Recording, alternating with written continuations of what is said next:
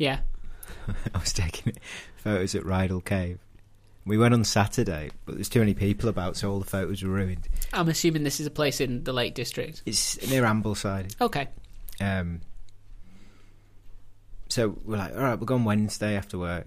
So me and my friend go up there, and we get to the top, and there's 100-person film crew there. Doing what? He said it's this little Welsh security guard. It's like, yeah, they don't tell us in case we put it on social media, and then right, so it's like a costume drama or something. But then you Google it, and it's the film in The Witcher season 2. Shut up. Which Emma said apparently you watched that. Was Caviezel there? Don't know. Caviezel. They were all in the cave. We couldn't see. And then my mate Pete flew a drone over. I'm surprised I didn't get shot down. I shouldn't use his name. My friend. Beep. Hey up, I'm Joe Heathcote, and this is Consistently Eccentric, a podcast where I will attempt to teach a friend of mine a lesson from British history, focusing specifically on the lesser known and less believable people and events that the history books tend to leave out. So let's get started with... Alright, 3 to 1. Go. Oh, go. Are you happy? Uh-huh. Everything's right? Have you got the last of the popcorn kernels out of your teeth? I don't think I'm going to be ready for this, Joe. You've just got to crack on. I'll do I need to run you around a garden a few times? I feel like I need a cold bath. I can't offer you that. I was taking liberties. Bathe me. And then, only then, once you've talked my arse, will I be ready. Right. Am I getting too demanding? You turn into a bit of a diva. I want popcorn. I want a cup of tea on the table. I want you to bathe me. This story begins during the Restoration era. And the 3 words for you to remember, in order for this to all make sense. Okay. Carpenters, extortion, and lace. What would your guess be? Well, with carpenters and extortion, Where's your head go? I'm going to knock off Chippendale furniture, possibly. The lace as well, frilly, lots of adornments. But it's the birth of IKEA. It could be. Oh, let's get into it. But it's not. Because in 1708, a bright-eyed 25-year-old carpenter's son from Wolverhampton made his way to old London town. John Wilde had tried to make a go of it in London 4 years earlier, but he'd been dismissed by his master almost immediately and had returned home in shame. What did he get dismissed for? Not being particularly good at his job. He was late. He was lazy, is what he was. Oh, right. He had a wife and child back in Wolvo this time, though, so he had to make sure he did better this time around. He had the inspiration to succeed. Yeah. Well, when you became father, Joe, did that weight of responsibility to provide happen? No, I changed very little. Oh, you were just a good person before. I was just me before. You believe that you're going to do all of these things differently, and then life happens, and you realise that you're actually quite a routine-driven person, and you're going to continue to fall back into the same whole behavioural patterns. It's all just a pipe dream. It's like the new parent glow. That doesn't last that long. I think it might be more profound for other people. You know, a bit possibly off the rails and not as orderly as you are. Possibly, yeah. I was quite a boring, routine-driven person before the kids. When they came along, you were just like, yeah, join in. Yes, I have some slots for you. I can fit you in there. How's 10 p.m. work for you? Are you happy with orange as your Google Calendar colour? It works out. No, that's Emma's colour anyway. She likes orange. So, he went back to London town, second go, inspired. He's got the commitment. He's got a wife and child back in Wolvo, so he's got to make the money. He can't just, this is his time to man up. He was arrested and placed in debtor's prison in 1710. Oh. So he lasted 2 years. John, though, he did surprisingly well in prison. He enjoyed it. He was more than happy to suck up to the prison guards, and he even began running errands for them. So he was a proper little brown-noser in prison. I'm not liking John so far. No, okay. Well, he eventually earned enough money doing these little errands to pay off his debts. Yeah. And he even began lending money to the other prisoners in the debtor's prison, because he didn't leave prison despite paying off his debt. He stayed in the prison and started running a kind of banking scheme within the prison, specifically for the prisoners. He had a captive market. Yeah, well, this is the first indication in this story of how insane the criminal justice system of the time was. He was also, because he was such a good little brown-noser, given the liberty of the gate, and this meant he was allowed to go out at night from prison to assist in the catching of thieves. That's great, isn't it? So you've got someone in prison for doing unlawful things. That's the guy you want catching the other criminals, because who knows better how the criminal mind works? Because now you have the opposite now, where there's day prisons, isn't there? Where you've got to go back at night to check, so that you can earn money and sort of recoup into society. Yeah, that's a thing. This is the complete opposite of that. So you have no gainful employment during the day, and then at night you're sent out to catch thieves. John, of course, as you would, used his liberty to begin visiting prostitutes. Eventually, he fell in with a prostitute called Molly Milliner, who asked John to provide her with some muscle as she went about in her criminal endeavours. Is this the story of the first recorded pimp? Well, no, it's the other way around. She's sort of calling the shots on him. You're right. At this point, so she's paying him some money to. Stand there with the bats and but she's in charge of the situation.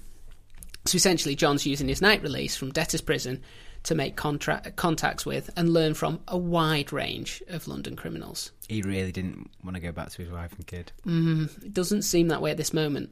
Although maybe he was just trying to find a way to make money that he was good at to send money back. So let's not... No, I think it's an excuse. Okay. Well, then, in 1712, Queen Anne, for she was queen at the time, decided that having a large number of people in debtor's prison was not good for the country. Because these could be minor debts and you could end up out of the workforce for years. All right. Because if you've got no way to pay it off, and how would you? You're basically stuck in a no-win situation. She was especially concerned about this because she was in the middle of a war with France at the time, as England often is, and she needed as many able-bodied citizens as possible working to equip the soldiers. So she quickly passed a law compelling creditors to accept as much as the debtor could pay, be that all of the debt or... some pocket lint. Yeah, or nothing. Some buttons. Yeah. So that they could be released. So it was one of the earliest forms of bankruptcy. Right. Basically, you're in debtor's prison, we need you in the workforce, therefore they're just going to have to take whatever you've got and you start anew. John, of course, he's got carpentry skills. Son of a carpenter, he was apprenticed as a carpenter. He got out, so this is his chance. He's made a little bit of money doing the criminal thing. Now he's going to be knuckle a down. maker. Yeah, he's going to do something for the war effort. No. Oh. No, he didn't do that. Instead, he shacked up with Molly, calling her his wife, in spite of the fact that not only he, but also she, was already married. So they both skipped out on other families to live this criminal life. True love finds a way. It does. It really does. And this is not true love. They began carving out a niche of fencing stolen goods and used the money that they made to expand their criminal business by financing bribes to get criminals released from prison on the promise that they would only use John and Molly in the future to fence their stolen goods. Explain that. They would take items that had been stolen and they would sell them and convert it to money, which they would give back to the criminal who'd stolen the original item, and they would take a cut for that. Oh, cool. So essentially they're saying, you've got this thing that you can't get rid of. It's worth a lot of money, but you can't actualise that money. It's too hot. Yeah, we'll do that bit for you, but in return we want some of the profits. They used all of those profits to get more criminals out of prison who then owed them a favour. So they were compelling them to only use their services to fence things. Market. So as they grew, they had a wider and wider smart. pool of thieves to work through. Which, is bloody smart, isn't it? At some point, though, John realised that he could double his profit by getting rid of Molly. Oh. Because they were splitting it 50-50, and, if you're splitting it 50-50 with yourself, then it's 100.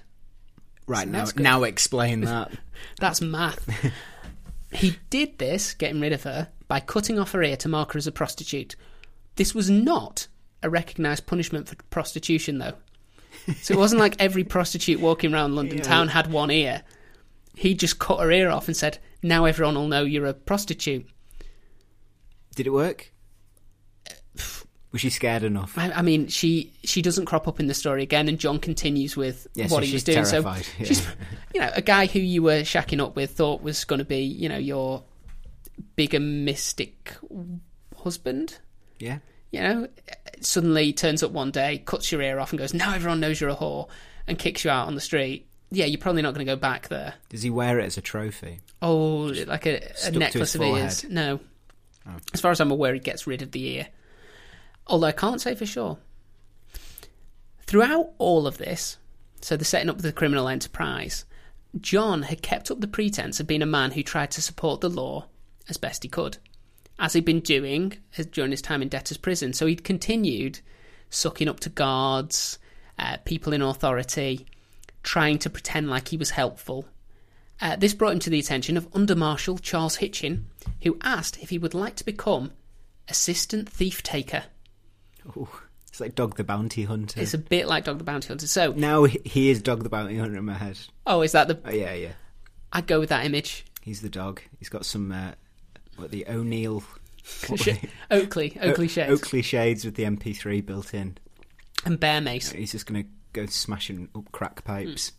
So things were a little bit different around this time, because in the urban centres, property crime had become pretty much an epidemic. So much so that in 1693, the Parliament of the time had become offering a 40 quid reward for capturing highwaymen. So it was literally bounty hunting. There was a bounty on these people. This reward system had steadily been extended to include all offences that could result in capital punishment. So anything you could be hung for, there was a bounty on your head for it. All right.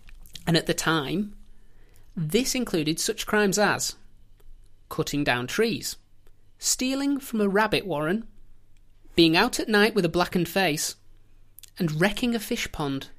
What's the reason to go out at night with a blackened face? Only nefarious, which is why if you do it, you run the risk of being hung. Shit, so there's some coal miners somewhere. This was mainly enforced in urban centres, so I don't think it would be coal miners per se, but you'd be better off, edging your bets and going down the nearest river and getting yourself nice and clean. So it was still 40 years before Henry Fielding would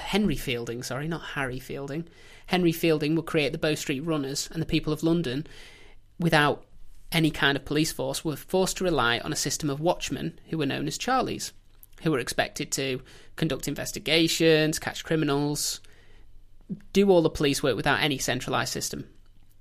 They mainly spend their time escorting drunks home for a bit of loose change, and they were the people who would cry the time as they walked the street at night. That's really sweet. Yeah. Just escorting, hooking his arm. Yeah, well, it's a case of, right, we want you to catch all the criminals of London town. Okay, what resources are we given? None. Okay, what investigative tools do I have? None. Do I get paid? None. Well, very little. It's like, do you know what I can do to help people? I can walk drunks home so at least they don't get accosted. And then rob them at the door. We'll get a bit of money from them for doing the service. It's basically I'm really not early going to pay taxi them out service. to be... Yeah, they were quite nice. Hence the reliance on thief takers, though. Because the thief takers were motivated by the bounties and they would go the extra mile. And they ended up being essentially cops for the richest people, because the richest people could afford to put these bounties up. So is John Wilde now an early policeman? He's a thief taker, so he's a bounty hunter / fencer of stolen goods. Right. He has two strings to his bow, one directly opposed to the other, but he's playing them both. And he saw how amazing the opportunity was to expand his criminal empire from its humble beginnings in a place called Cock Alley, which is where he'd set up shop. He began having his gang of thieves steal from the richer people of London. Then, when the crime was reported, he would claim he had found the items, accept the reward for finding the items, and then frame a rival gang member to claim the bounty. Fucking hell. So, I'm sure you did an episode with Matt where this similar story was happening. Well, no, you're thinking of William Challoner. Yeah. No, he was just an absolute dick. He wasn't planning to throw other people under the bus. He was just really, really rubbish at covering his tracks. And whenever anyone got too close, his was a reactive thing. Right. This was very proactive. Right. He'd decide who he was going to blame for the crime and then set all the wheels into motion. Right. So even though he's orchestrated the entire thing, he comes out of it looking like a really good thief taker because he found the stuff so quick and he was able to find the person who did it just like almost as if he knew beforehand. Just magic. Yeah. So as you can imagine, the rich people of London, they're thinking, John Wilde. He's our man. Yeah, he is the guy. In this way, John Wilde was able to drive out other organised criminals, forcing more and more thieves to run their stolen goods through him, knowing that he could easily have any of them tried and probably executed if they crossed him. Twice. Because this is reportedly where the phrase double cross began, as 2 crosses against a thief's name in John's ledger meant that he would sell the man to the crown. This is so gritty. Is there a TV adaptation of this story? I don't know. If there isn't, there should be. But would you write for it? I just find Can't you see it? It's just so clear. Yeah, I just find it great. And I can't guarantee that double cross, that is the origin. This is an urban legend. But I quite like the idea that to double cross someone was this bloke just going, right, that's the second time you've pissed me about. Things are not going to end well for you, boy. Do you think he'd tell you? I like to think he'd do it in front of you. Yeah. And you'd know there's nothing you can do. But he puts the second cross on your forehead. Kick shut the door. Well, things got even better for him, though, because he was then able to usurp the under-marshal, Charles Hitchin, the guy who'd given him the job in the first place, by accusing him of frequenting molly houses. Were they called molly houses? Well, molly houses were gay brothels, specifically. Right. So he put it about that this person who was in charge of keeping public spaces safe was attending gay brothels, which at the time was a practice that was frowned on. Was it illegal? Oh, it was very illegal. And the accusation was later, actually, in this case, proved to be true when Hitchin was arrested by somebody completely different for sodomy in 1727. No. Is that a capital offence, homosexuality? Yes. Right. I don't think Hitchin was actually executed for it. I think his sentence was commuted. But it was punishable by death at the time. I mean, come on. If wrecking a fish pond is, and you know how long it's taken us to get to something approaching just equality in terms of gay rights, did you think... I mean, when was homosexuality made legal? 1960s. It was, wasn't it? Yeah. So we're at 240 years prior at this point. Got a long way. Yeah, he was nowhere close to... Was it even true? Yes. Oh, right, okay. But again, it shouldn't have mattered. No. So by the I'd say that would be the other cross would be that it's not actually true as well. But I suppose that doesn't matter to the thing. No, he just wanted that job because he saw it as a way to consolidate his power even more. Yeah. And he happened to know something about someone who considered John a friend because he got him his job and they worked together closely. And he turned around and used that information to try and have him killed.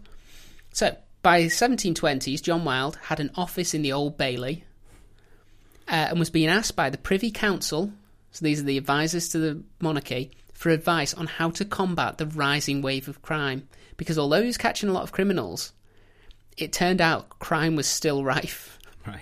Well, he can't be expected to catch them all. No, not the ones who work for him. He suggested, though, that the best way to bring the crime rate down would be to increase the reward for catching criminals. And within a year, the amount that was offered per bounty had increased from £40 to £140. Good man. So he'd more than trebled his profit on his scheme by passing it off as this is how we sort it out. Everywhere he turns is an opportunity. There is an opportunity for him. So John was now, he wasn't known as John Wilde anymore. he was known as the Thief-Taker General. What a title. And his power was absolute. So in terms of criminality in London, John was the kingpin. He was the guy. You didn't cross him, and if you did, he double-crossed you. So we're going to leave John for a little bit in his position of absolute power. Because in 1723, a 20-year-old from Spitalfields, local boy, Jack Shepherd, decided that he wanted also to live a life of crime. He had spent 5 years as an apprentice carpenter, so he had the same profession as John Wilde, and he was working just off Drury Lane, Right. which you may know. No. Okay. I do, and and I had don't know why. and had begun drinking in a pub called the Black Lion. It was an establishment frequented by known criminals such as Joseph Blueskin Blake and a guy by the name of Thief-Taker General John Wilde. So He still hangs around in the dive bars. yeah. So Jack Shepherd, if he's going to start a life of crime, he's going to the right boozer. If nothing else, he's going to the right pub. And, much like John Wilde, he was introduced to criminality by a prostitute. How intimidated would you feel in one of those pubs? I would not enter one of those pubs. It'd be so... Oh, God. You could just feel the aggression. I don't know. Where would you drink if the Black Lion is where all the criminals and hard knocks? I don't know. Maybe going for something. I don't know. I'm just going to have half a bitter at the Paddling Swan. Yeah. If you ended up in that pub and you sort It of closes at 5. you'd walked in and you hadn't realised quite what a place it was, and you're at the bar and you can't turn around and just walk out, despite the fact that every fibre of your being is telling you to do so. And you're looking at all the drinks and going, okay, what's the most manly drink? You do something stupid, you'd be like, a pint of whiskey, please, barman. Then just have to stare around the room as you down this pint of whiskey before you walk back out and you're violently sick around the corner. Like, trying to stifle that harsh whiskey cough. as you drink it. I don't imagine that I would even get close to a place like that. No. I mean, first of all, it's not a Wetherspoons. So, anyway, much like John Wilde, he was introduced to criminality by a prostitute, this one by the name of Edgeworth Bess, which is quite a cool name as far as I'm concerned. I couldn't find out what her real name was because I doubt anyone named their daughter Edgeworth. Edgeworth. She convinced him to drink heavily and then convinced him to steal 2 silver spoons while on an errand for his master. Fucking hell. That's a proper gateway crime, that one. You need that first crime just to, like, wet your whistle. Yeah, something little. Yeah. At least he went for You don't something start with the easily big stuff. concealable. Yeah. Yeah. And you can say, well, you made me that brew. You left the spoon in it. I must have just put it there to get it out of the way. You've got plausible But you can deniability. convince with yourself that you were honest. Yeah. 2 spoons, fine. If you're trying to walk away with the grand piano, you've crossed the line then. He didn't get caught, so he began stealing regularly from houses where he's performing carpentry jobs.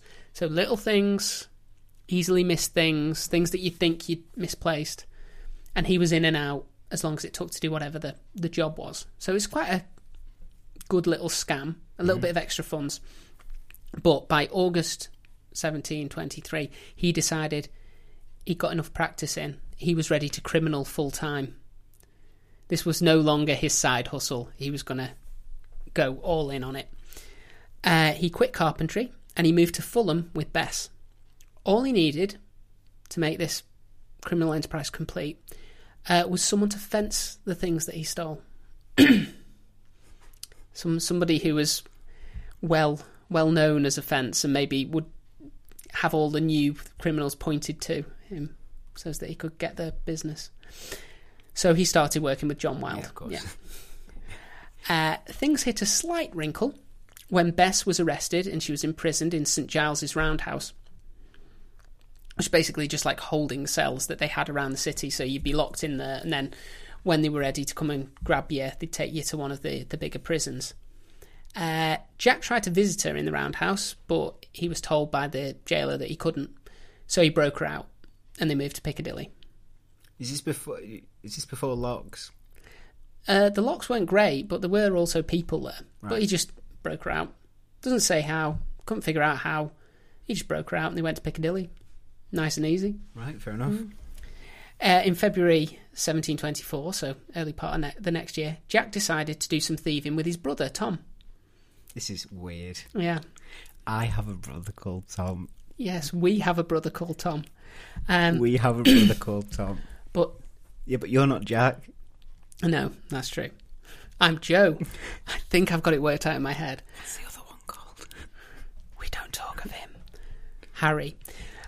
So Tom, he'd also been a carpenter, and as we can see from this story, if you're a carpenter, You're a crook. you're going to be a good criminal.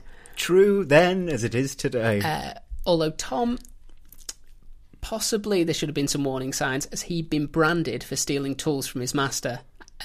That's why he'd lost his carpentry job. So the very first time he tried to steal, he'd been caught stealing and been branded for stealing. Where'd you get branded? It's got to be somewhere where everybody sees it. I'm guessing it'll be either on your arms or on your face. On one of your cheeks, possibly. You'd see it then. I mean, you know, if you brand someone on a buttock, yes, it's going to hurt, and yes, it's quite humiliating, but they put on a pair of pants, they're fine, aren't they? It's really obvious. Jack, he decided to give his brother another go, though, and Tom was quickly caught. And fearing that he might be hung, he did the honourable thing And ran. and he turned on his brother, and a warrant was issued for Jack's arrest. So they said, either you tell us who your accomplices were or we will kill you. And he decided that he would damn well say who his accomplices were. I mean, there's only, there's about 4 names back then. Yeah. You just say a random name and that person would be in London somewhere. No, you've been named. Oh, no. The amount of John Smiths who went to the gallows and they shouldn't have done. So, when a warrant's issued for someone's arrest, though, the thief-taker sees an opportunity, and John Wilde had one of his men by the name, and again, I don't think this was his given name at birth, Helen Fury Sykes. Okay. Betray Jack by offering to fence some goods for him and then turning him over to the authorities and collecting the 40 quid. Is Jack Sykes in Oliver? Bill Sykes is Bill in Sykes, Oliver. right. But this is Helen Fury Sykes. Although, that being said, this may be where the idea for the Sykes name came from. Yeah, I'm sure it was a very popular name at the time. Well, you never know. Charles Dickens may have heard of this story. He was a collector of stories. And stole it. Yeah, as he does with Everyone's just everything. stealing. God, Charles, come up with your own ideas. Ghosts existed before you. So, He's still running the I Hate Charles Dickens website. I don't hate Charles Dickens. I'm neutral on Charles Dickens. I just don't want him taking credit for stuff he doesn't deserve to. Anyway, Jack was arrested, and he was temporarily placed, because he didn't have time to take him all the way to the... In a paddling pool? No, to the St Giles's Roundhouse. Oh. Which is an interesting place to put someone when It's actually square. he'd successfully broken someone out of that self-same building the year before. This time, though, Jack improved on his record and escaped within 3 hours and went straight back to his life of crime. Was it just made of twigs? And He was just very good at escaping from places. He was arrested again in May for pickpocketing, and when Bess visited him, she was arrested as well. And they were housed together in the new prison in Clerkenwell. So they'd learned on the St Giles's Roundhouse thing, like, we're not putting you two in there again. But weirdly, they put them in the same cell in a new prison. There, the two of them thought, well, this isn't good. Pickpocketing is, a hangable offence. So they filed through their manacles, removed a bar from the window, formed a rope from bed sheets to descend into the yard, and then climbed a 22-foot-high prison gate to get out. And it took them less than 3 days. God. And they were away again. Athletic bodies. Lithe bodies. Yeah. Apparently, actually, and looking at the pictures, Bess was about double the weight of Jack, who was a very slim, elfin kind of boy. He didn't escape, he just walked through the bars. Well, he still had to get Bess out. His slight frame. It would have been 3 hours again, but he had to get a normal-sized human out with him because he loved her. By this point, though, John Wilde thought Jack was the gift that kept on giving, because he could basically keep setting him up, keep having him captured, keep collecting the reward money, and then the next week, Jack would be back, giving him more items to fence, so that he could have him arrested again. It's a never-ending cycle of profit for John Wilde. Has Jack got a nickname yet? He may get one. You know, these Johnny the Blue. I'm not going to foreshadow it, but he may get a nickname before the end of this. Slippery Jack. Is that your guess? Yes. Slippery Jack. Wait. What was the first? What were the three words, people? Lace. Lace. Carpentry. Extortion. And extortion. Lace hasn't come in. Lace has not come in. Jack. I can't think of anything. No. I didn't want to say Lacey. Jack de Lacy. It's not Jack de Lacy. So, in order to make sure that, you know, Jack was the gift that kept giving, he insisted that Jack use him to fence all future items that he stole. So he got Jack to meet him, probably at the pub, and said, right, you've been having some troubles. I'm going to see you right. I will fence everything personally for you so you don't get into this trouble again. Jack refused and said that he wanted instead to work with Joseph Blueskin Blake. There's a Joe in this now. Yeah, there's a Joseph Blueskin Blake in this. Wilde, he did not take the snub well, because Jack was developing a bit of a reputation. You know, he'd broken out of prison 3 separate times. Yeah. He was becoming something of a folk hero, and the fact that he'd turned down the thief-taker general. Well, it all these wasn't a thieves good are look aware for Wilde. that John's playing both sides. Everyone knew, but no one could do anything about it. Yeah. And John Wilde decided that he would now not rest until he saw Jack hang for the audacity of turning him down. Jack only had enough time to indulge in some light highway robbery during July before he found himself arrested again. And again it was by one of John Wilde's gang, a guy called Quilt Arnold. Oh. I swear I'm not making these names up. Quilt Arnold. Quilt Arnold, yes. It gets better. This time it was for the robbery of a man called William Kneebone. When you write the script for this, because you have to go and write a screenplay. This is such a good story. You might have to change those names. No, I'm keeping the names. Do they suit their names? Are we about to find out? William Kneebone. Exactly how William Kneebone was an elderly shopkeeper who had looked after Jack and his mother after his dad had died. So he was not only a kindly old shopkeeper, he was a kindly old shopkeeper who had acted as a surrogate father for Jack, and Jack had stolen from him. Allegedly. Right. This time, Jack made it all the way to court without escaping, and he was promptly sentenced to death. He was transferred to Newgate Prison to await his fate. Is he going to the Tyburn tree? Well, he would have been, but he quickly escaped by removing a bar in the door of his cell and disguising himself in women's clothes that had been brought in by Bess during a visit. Because he's going through all the different ways that you might escape prison, and one of the... He's lovable, isn't he? He is great, isn't he? By this time, and particularly after this escape, Jack had become a hero to the lower classes in London. He was a non-violent criminal who stole from the rich and appeared able to escape at will. The newspapers dubbed him Honest Jack. Right. That was his nickname. Not Slippery Jack, Honest Jack. There's a pint named after him, isn't there? Is there? There is an Honest Jack IPA. Fantastic. Well, it probably is named after him then. You'll have to buy me a bottle and I will drink it. We shall Google after the episode. And possibly post it somewhere. I think you got me one. Did I get you an Honest Jack? I may have done. I'd find that funny. So, he was unfortunately arrested again, and this time was secured in a room in the Newgate prison called the Castle. His legs were bound in irons. Jack then demonstrated to the jailers that he could easily unlock these using a nail that he found on the floor. And he demonstrated this to them. It's like, guys... so they secured him... Little loose debris in jail cells. They secured him more tightly and handcuffed him for good measure after he'd pointed out to them how easy it would be for him to effect another escape. While Jack was waiting in the castle, his associate, Joseph Blueskin Blake, was in court next door being tried for thievery and other rapscallion, ne'er-do-wellian kind of things. And Blueskin, he wasn't worried because he expected his old friend John Wilde, He was always cold. who he used to drink with, would speak on his behalf and get him off. His other name was Shivery Joe. It didn't stick as a criminal name. You're not scared of Shivery Joe, are you? No. No. No, it's Blueskin, everybody. Say it with me. Blueskin. Look, it's Smurfy Joe. No! You're right, we should call you Smurfette. No!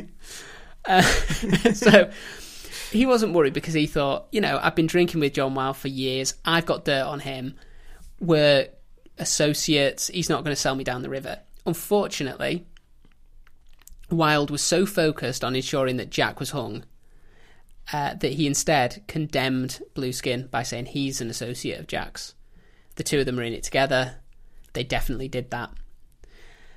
Blueskin was sentenced to death and was not happy.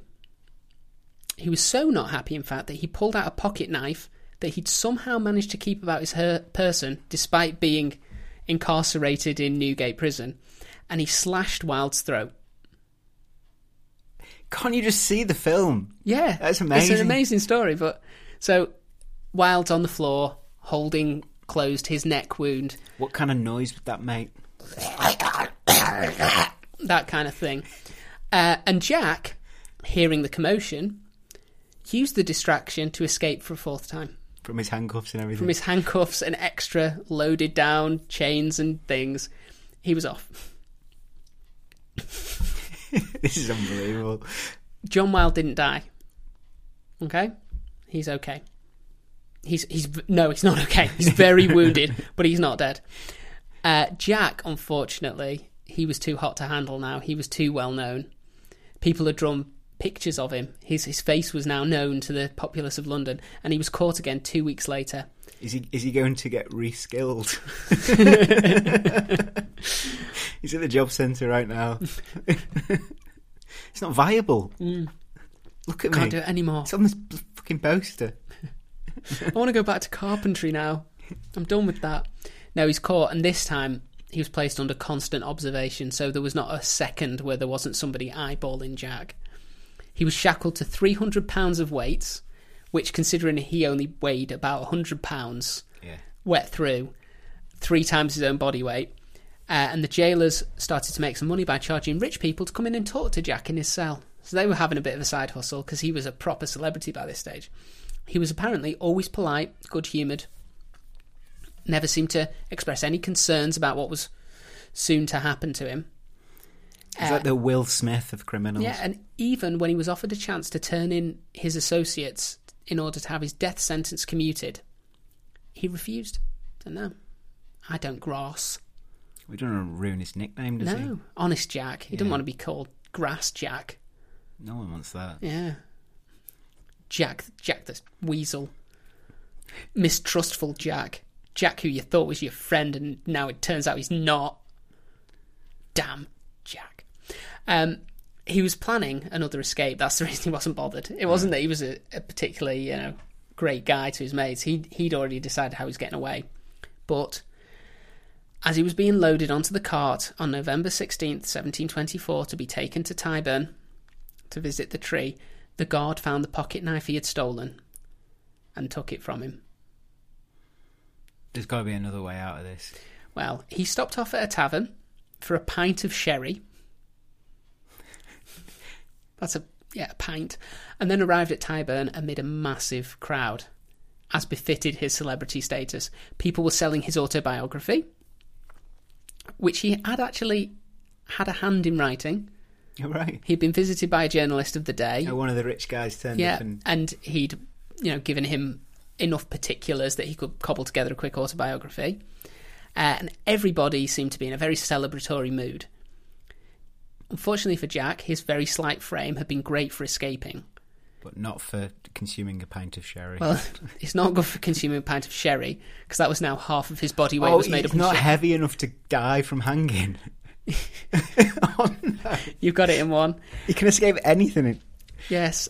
He slipped straight through the noose and No. scarpered off. He was heavy enough to be strangled. He was heavy enough to float off. He was not heavy enough to be strangled quickly. Oh, no. And he struggled over the course of 15 minutes. But this was all part of one final plan he had, because he had asked his friends to take his body immediately after it was cut down to a doctor to attempt to revive him.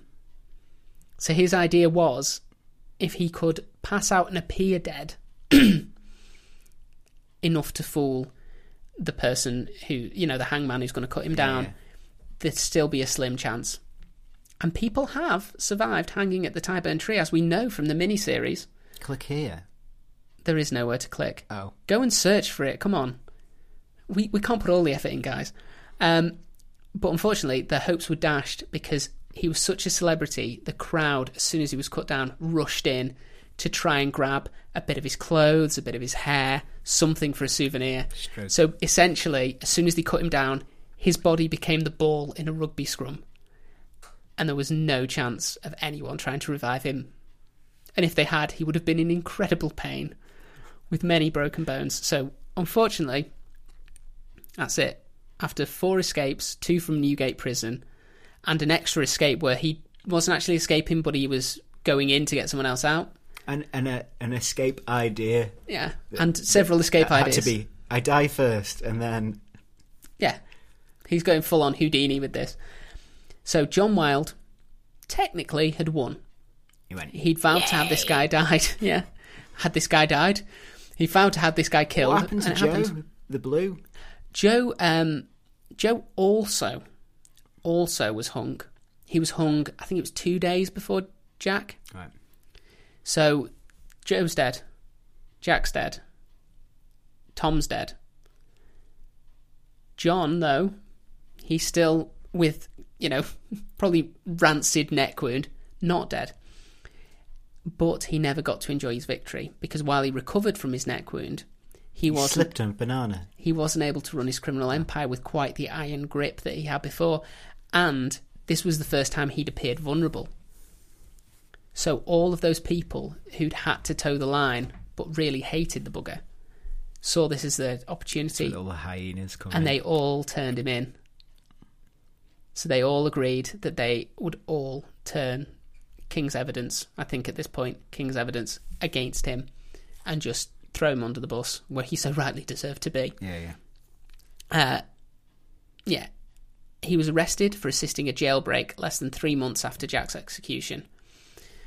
But that was not the conviction that sealed his fate. Were people sad that Jack had died? Oh, yeah. Was there like a mourning for him? Yeah, he was a sort of hero to the poor people of London, because he was sticking it to the man. He was taking whatever he wanted, and then even when they caught him, he was being really polite and courteous to them, and then he was just pissing off as and when he wanted to go back to the welcoming arms of his big old Edgeworth Bess. Yeah. Which, when you think about it, if I told you Edgeworth Bess was a horse, you believe me. That he rode away on Edgeworth Bess. Was it a horse? No, it's a prostitute. Oh. But it could have been a horse. So, yeah. The jailbreak wasn't the reason that he was sentenced to die. The conviction that sealed John Wilde's fate was for the rather less exciting crime of the theft of 50 yards of lace. They just got with anything, didn't they? Well, it's just weird. It's a case of he'd done all of these things that were definitely, something that you could convict him and have him hung. But the easiest one to prove was the theft of 50 yards of lace from a dressmaker's shop. And tax avoidance. Only in this case, all of the crimes led to the death penalty, so it didn't really matter which one you picked for him. Yeah. It was just, which one is 100% provable? Do we have lots of witnesses for? Is there no way that he can weasel out of? And unfortunately, with the jailbreak, he was being quite careful to make sure that other people were the people giving the orders and that there was no direct link back to him, whereas with stealing 50 yards of lace, I imagine he walked in, pushed the shop assistant over, picked it up, spat on her as he walked out. And then later, they broke down the door and he's like wiping his mouth after a curry. Yeah, with the lace. Yeah. Whoa! We've got you now, Wilde. It's such a good name for the bad guy as well, isn't it? That's why they should have known. Can you please write this? John Wilde. Running Wild, the Thief-Taker General story. We could. So, anyway, on May 24th, 1725, so just around a year after Honest Jack, John Wilde was driven by cart to Tyburn Gallows. He, however, did not have an escape plan because he was unconscious, as he had attempted to kill himself via an overdose that morning. Oh, what? I don't know. Should we have a guess? Yeah. What at the time? What poisons were available? Oh, poisons were available from everywhere and anywhere. Heroin You just walk into the local apothecary. What will kill people? Can I have lots of it? Thank you. Do I need to sign some kind of register? Is there some way of tracking who's buying this? No, you're good. Just give me the money. Do I get a receipt? Do these mix well? What kind of flavours can I get? Anyway, so he tried to kill himself, but been unsuccessful. And they had to... And I feel sorry for the hangman in this situation, because it's got to be very, very difficult to string up an unconscious body.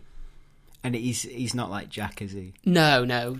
John Wilde was a rotund man. He was growing fat off his criminal enterprise. Yeah. So he...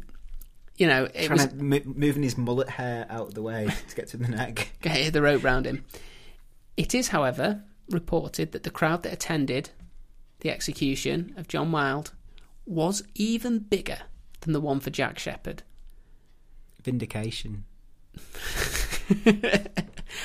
I think it's just that more people wanted to see that bugger hang. Yeah. He'd, for what we say in like, for 15 years... Were they all aware of the story and that he had it out all for Jack? came out. Okay, right. It all came out, but for 15 years this guy was basically pretending to try and protect the people of London while actually just pulling their pants down. Watered down versions of this. Yeah. So that is the story of the Thief-Taker General and Honest Jack. And it is one of the best sort of crime dramas that you could write. Yeah. But it happened. Can you not release this? We've got to release this. Could you wait for a few months just to have the screenplay down? Who do you think I am to have the time to write a screenplay? I mean, I'd love to. I think you're amazing, Joe. I was looking at a screenplay. If anyone can do writing it in this room, it is you. I don't want to be that guy. Will you read my treatment? It's really good. It's historical drama. I'm thinking right, ITV. You write it. I'll pitch it. Deal. Okay. You can't hear the handshake. Right. The handshake has happened. We're wheeler-dealering. Ignore that sound. Jack's getting way too excited. And on that note, shall we end this episode? That was great. Okay. We don't do the cheers anymore, do we? To Jack! We kind of Jack! Here's to you, you crazy lithe bastard. I could make a corn cob. I can make a corn cob. I could make a corn cob. I can make a corn cob. I could make a corn cob. I can make a corn cob.